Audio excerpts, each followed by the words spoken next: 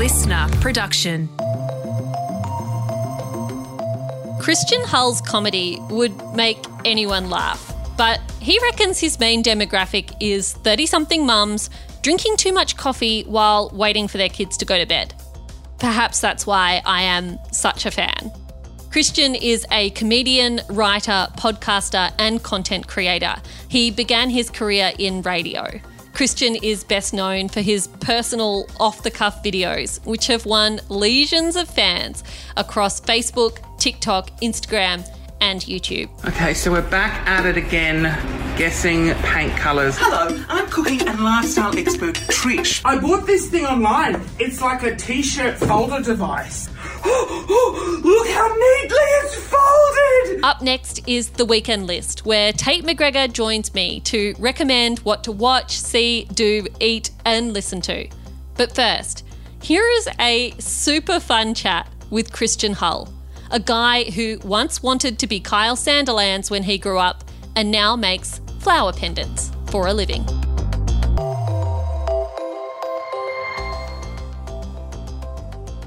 Christian Hull, welcome to the Weekend Briefing. I have just discovered that you grew up as the eldest of 4 boys and the others are triplets, and now I need to know whether or not you live up to the kind of eldest child tropes. Like, were you the domineering, authoritative, sensible type? No, not when you have 3 brothers who are all born and brought into the household at the same time. I was 5 when Mum brought them home and I didn't understand what was happening. Yeah. They're like my older brothers. They're taller, slimmer, wiser and wealthier. And so I've learned a lot of lessons from them. I'm like the runt of the litter.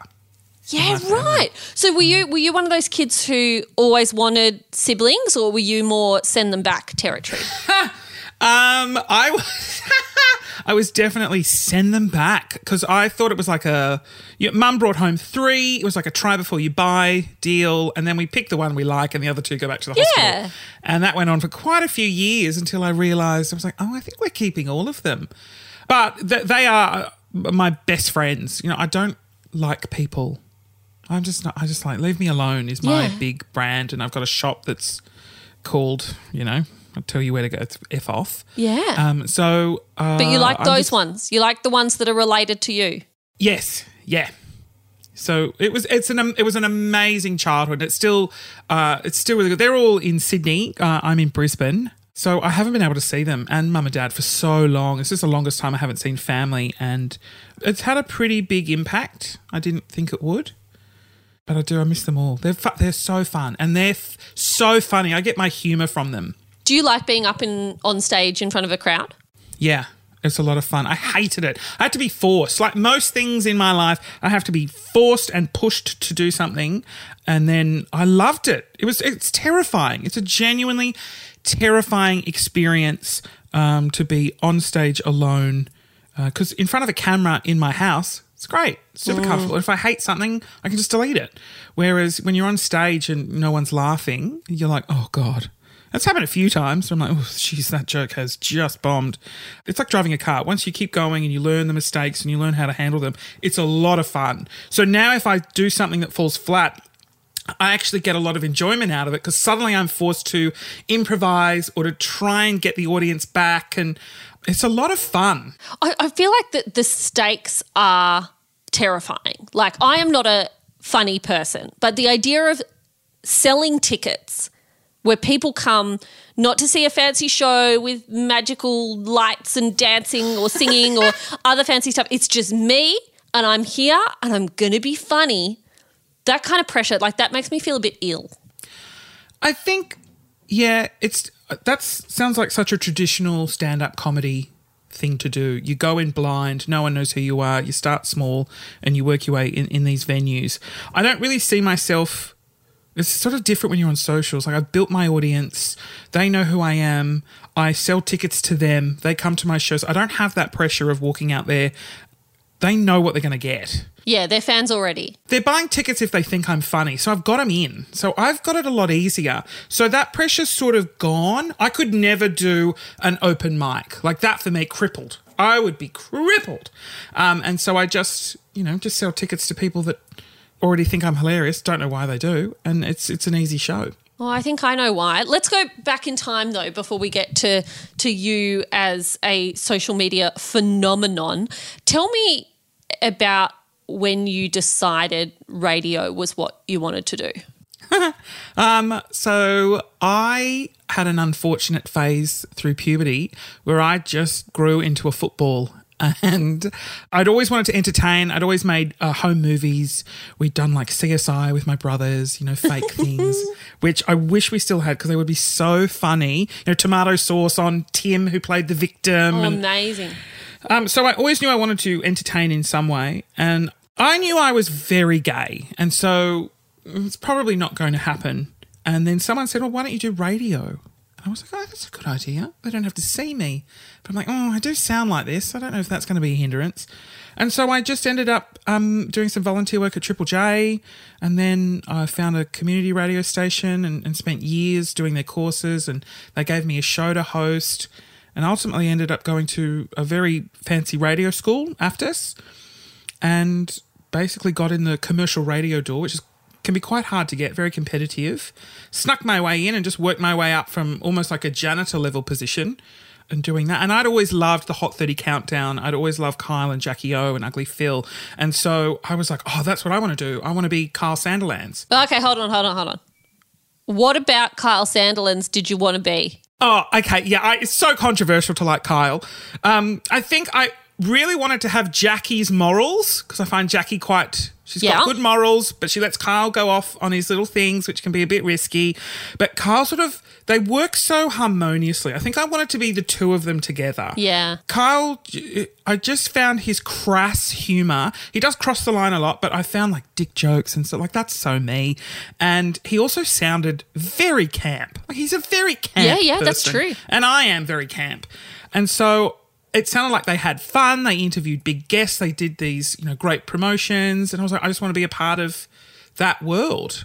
I want to do breakfast radio, and I'm sure the pay is amazing and you get all the free stuff. And I did end up working in breakfast radio. I got my first producing. Radio is a tough industry. So I did so many different positions. I was assistant music director. I was a digital producer. I was a phone bitch, and so being on the phone. Hold on, explain that for people who aren't media people. What's the phone bitch do? So you'll have your on-air talent who claim they do everything, and then you'll have like a team of 6 billion producers behind the scenes, and so you'll have an EP who's like literally running the ship. Then they'll have a senior producer that really helps them. And then you usually have a junior producer, which is usually the person that will answer the phones when you do phonotopics, 13, 10, 60, what's your favourite cheese?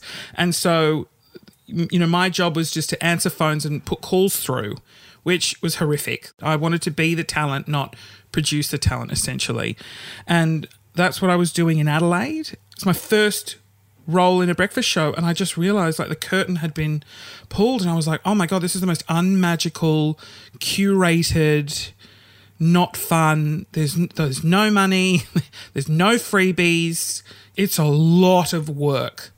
The dream was sort of shat on, and I was like, I don't want to do this. And I was ready to leave radio, but then this was just before Facebook and Instagram were a massive thing. Right. So they were there, but businesses weren't using them.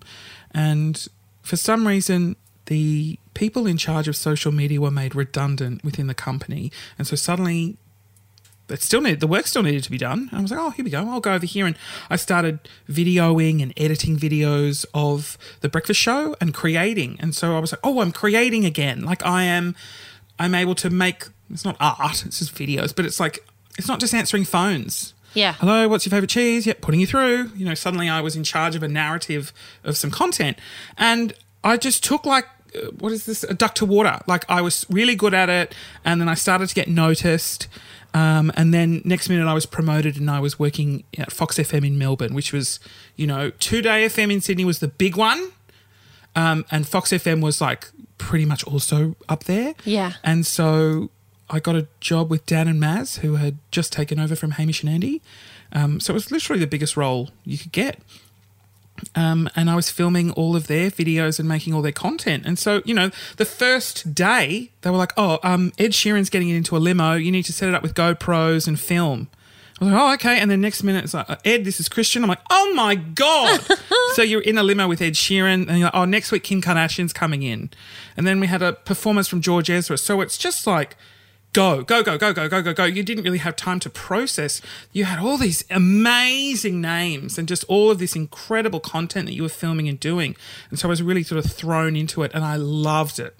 I really loved it. Tell me about someone you met who surprised you, who sort of didn't live up to their public persona. Slash, 1,000,000%. So Slash walks in, Guns N' Roses, and he's got the big top hat, he's got the big hair, he's very tall, quite attractive, and I'm in the corner with my camera. So he walks in to the radio studio, he greets, Dan, Maz, MC, the producers, and he's really lovely, and he sits down, and just before he goes to talk, he notices me in the corner. He's like, he gets up, and he's like, sorry, I didn't see you there. Shakes my hands, I'm Slash, and I was like, oh my God, like, you're so nice.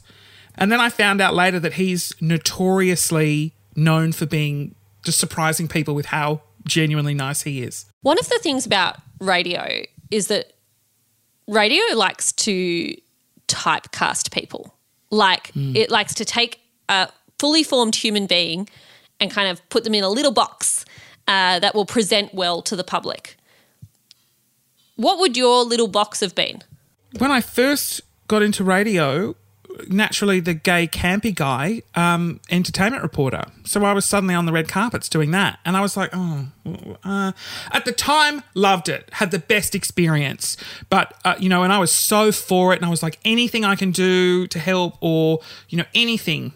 And so I dressed up as a fairy. So I was a character on the Newcastle Breakfast Show and I loved it. But what I didn't realise at the time, and I was only, I think, 24, was I was typecasting myself into this sort of gay stereotype, which was going to be very difficult to get out of because that was sort of the only roles that were then presented or given to me. I wanted to be on air. I wanted to host a breakfast show, and the only sort of on-air things I was getting was this, talk about the entertainment world. What a celebrity gossip. I was just like, I don't particularly want to do that.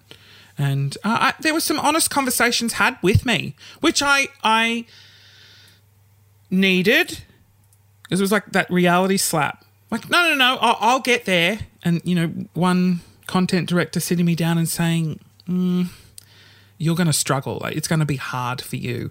And I was like, oh, you're probably right. So I would take, just a different path or slow down on certain things. And, ultimately the radio career sort of failed. But what I didn't realise is that 9 years in radio has taught me everything I needed to know for now, for, making videos and talking to an audience. Like, all that 9 years was not wasted. It was so vital. And without that experience of how do you talk to an audience, commercial radio is get to the point and, GTFO, get out. And that's the same with videos. Get to the point as quickly as possible, rope them in, make them laugh, keep them watching for as long as you can, and then finish. And always leave them wanting more in your content. And I learnt that. So tell me about that transition. How do you go from making content for other people to making content for yourself? And I suppose what I'm asking is less about the mechanics of how you do that, more about the psychological part of that, because that's a bit of a leap to go, no, I'm going to do this for me, not for who I'm paid to do it for. Yeah, it was a slow journey. There was a point where I was editing videos for the radio station and I'd been doing it for maybe 3 years and I was like, okay, I'm not fulfilling that performance need that I want to do. And I ended up working on a show that predominantly focused on YouTube. And I just saw exactly what it was like to be a YouTuber. I hadn't really been exposed to that world. I didn't know that YouTube was a thing. It's like your own television station. And my boss at the time said, you should start your own YouTube channel. I think you'd be really good at it. And I was like, oh, nah. And I thought about it and I was like, oh, I'll give it a go. And I sort of slowly started making my own videos and working out who I was as a performer. Maybe it took 2 or 3 years before I really found the niche and what to do. And then I realised, I was like, oh shit. I released a video where I play a character called Trish. She's a blonde, she's got a ratty blonde wig, and she plays basically a mother with lots of children. It's basically my mother and father as a character. And so I got my experience from having a hectic family life, and I just sort of made skits about it, and it just exploded. Like, it just happened so quickly. Paging Nurse Trish, you're wanted in Ward 39. Nurse Trish to Ward 39. Fuck me, I just sat down for lunch. I had a video get to 20 million views in a couple of months. Wow. And things really took off. And it sort of took off in a weird time for me. So I was making all these videos and I was working. I just got a job that I thought I was really going to like. And there was two paths. There was the radio career path that I'd sort of gone, right, this is me. I'm going to get to XYZ. I'm going to earn all this money. I'm going to be the best digital producer, this network's ever seen. And then I was like, oh, my stuff has just started taking off at the exact same time. And so I was doing this really intense role. It was a really full-on breakfast show role. And I was, some days I was doing 16 hours. And then I would go home and I would do all of my own stuff. So I was trying to do these two things. And my content was earning me no money. And then my radio stuff, that's where I was earning the money. And so I ultimately burnt myself out. Things just didn't go to plan in radio that I was hoping, and I then ended up falling back and walking away from. I basically quit. I said, you know what? I don't want to work in radio anymore. You've used me, you've abused me, you chewed me up, and you've spat me out. And I just said to them, see ya. And that was the first time they went, oh, hang on. You actually got good numbers. You have a podcast that you're doing. You've got all this. There's a lot going for you. Just stay with the company and we'll look after you. And they did for a couple of years, and they saw that something was happening with me. They were like, we just don't know what. Like, what's going on? And I stayed with them for a year or so, and then I started to get sponsorship deals. And then my management said, you need to start doing live shows. So they forced me to do live shows. And I sort of was like, I don't really like it. And then I got the paycheck for it, and I was like, oh, yeah, I do. It's good. I will do another one. And then I started to get the ball rolling on the sort of Christian Hull empire. And then I got to a point where I was like, see ya bitches. And I left radio, and I'm sort of here doing, I don't even know what it is. It's just making content and earning money from that.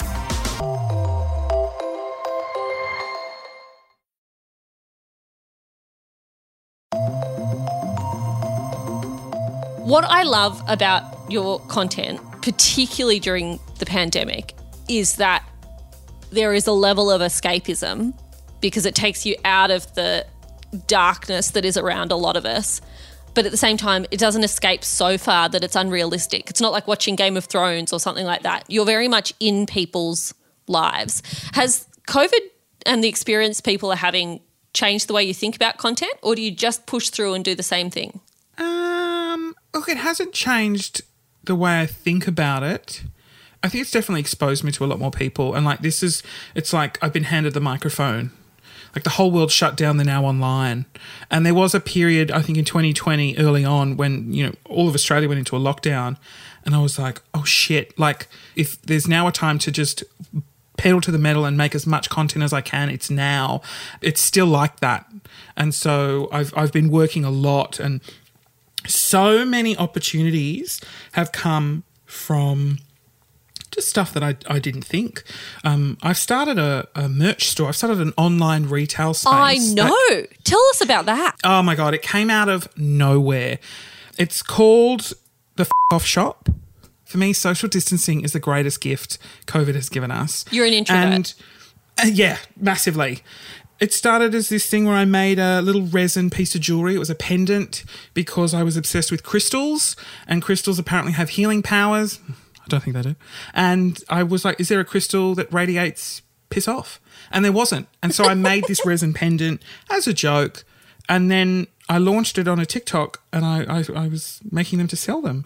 And overnight, I went from 30 orders to 500 to 1,500 to 12,000 to I ended up How did you make all those Oh, fake crystal God, things. Far out. It was 24/7 pouring resin, mixing, Whoa. making moulds. And I made $500,000 in 6 months just from selling these pendants. Holy, wow. I mean, that was very much a COVID-related thing Yeah. because everyone was like, oh, we don't want people near us as well. And so then I was like, oh, there's a business here. And so I then made a little essential oil fragrance called Fakovsky. And so it was just like, you roll it on. And then suddenly I was making, 3,000 bottles of this. And then I was sort of expanding and moving into, God, all these different things and selling all these different products. Soap in the shape of the male appendage that you can use to wash your hands with. And suddenly I was selling all of this stuff and that was the bulk of my income. And so I for the last, 18 months, I've been really focused on growing that into a business. And I just launched a hoodie that's got Leave Me Alone across the top. And it's got a huge hood that you can pull all the way over your face. And I thought to myself, oh, look, if I can sell 500, oh, that'll be so great. And I wanted to sell 500 in 2 weeks. And in the first 3 days, I've sold 4,500. So it's been a great 3 days, but it's been a very stressful one because suddenly I've got PayPal telling me I'm money laundering. I've got Afterpay not releasing my money. Gosh. This huge success has happened and I wasn't ready for it. But I mean, that's just been the story of the last few years. I'll do something thinking, oh, this might do all right. And next minute I'm like, oh, that's done very well. What's the end game for you? Oh, great question. I have no idea. To be wealthy enough to buy an island and just live off the coast of Queensland. Well, that's quite a good answer, actually.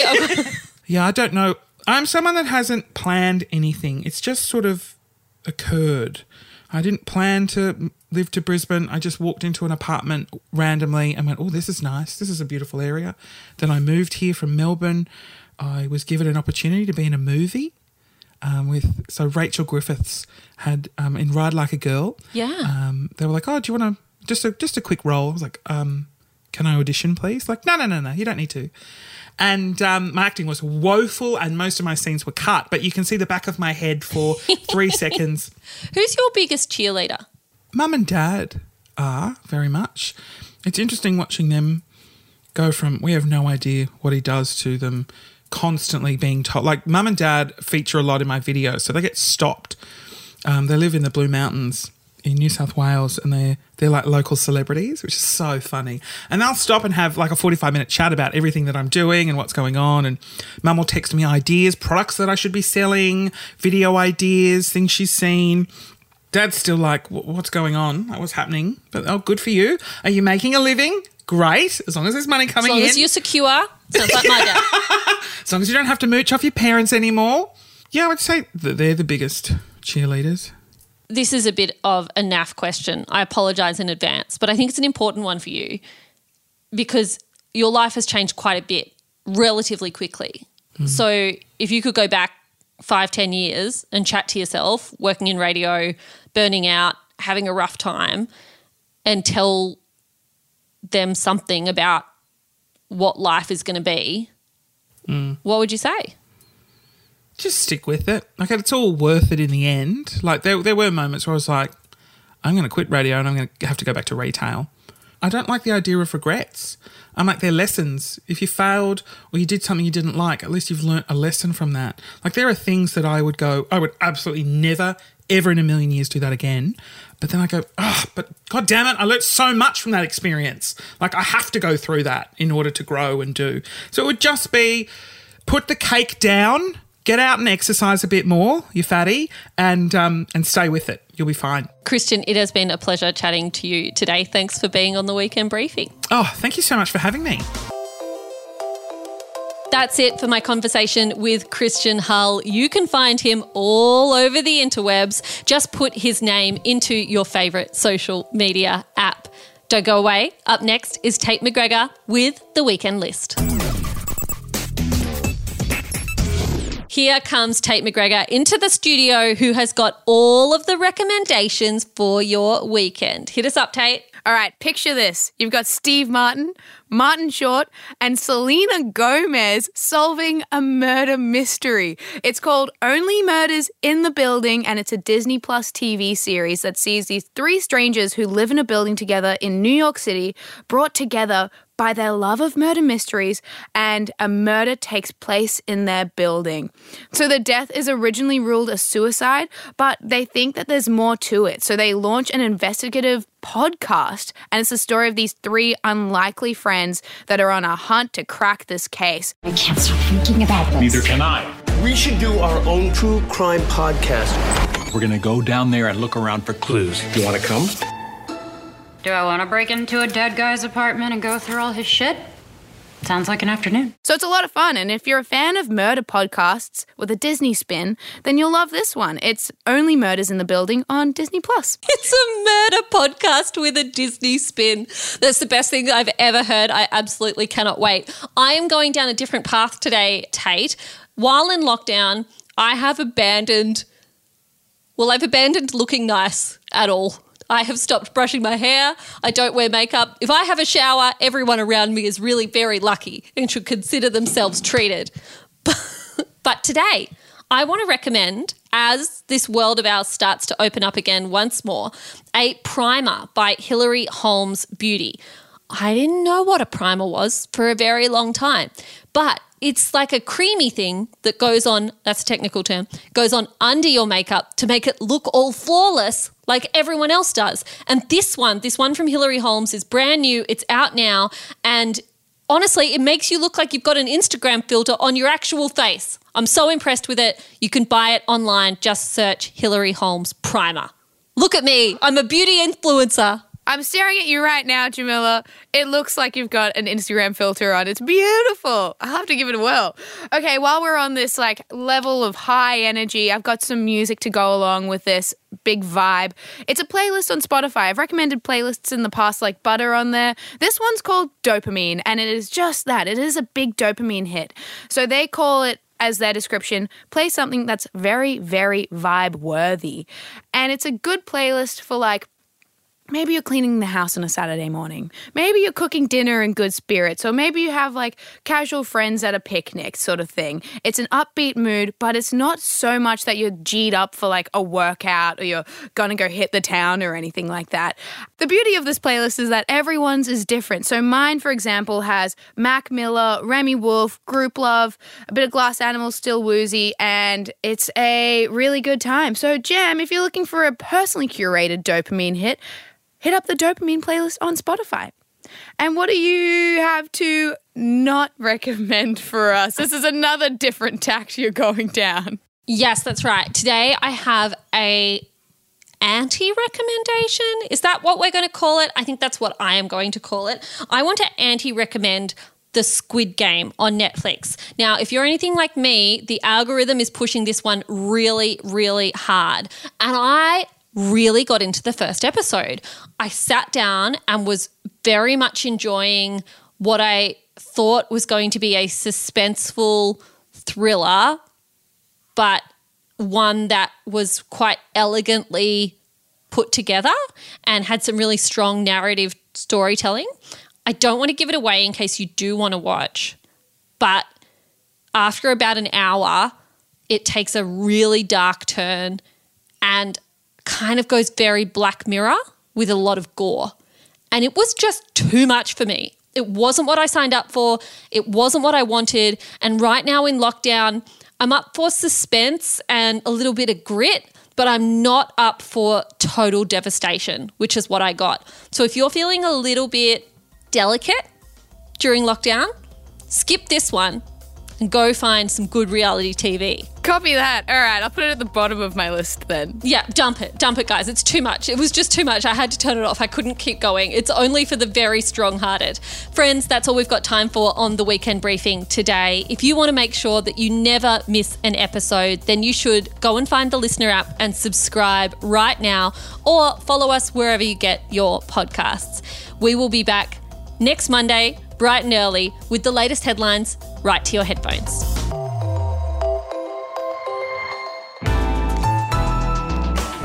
Listener.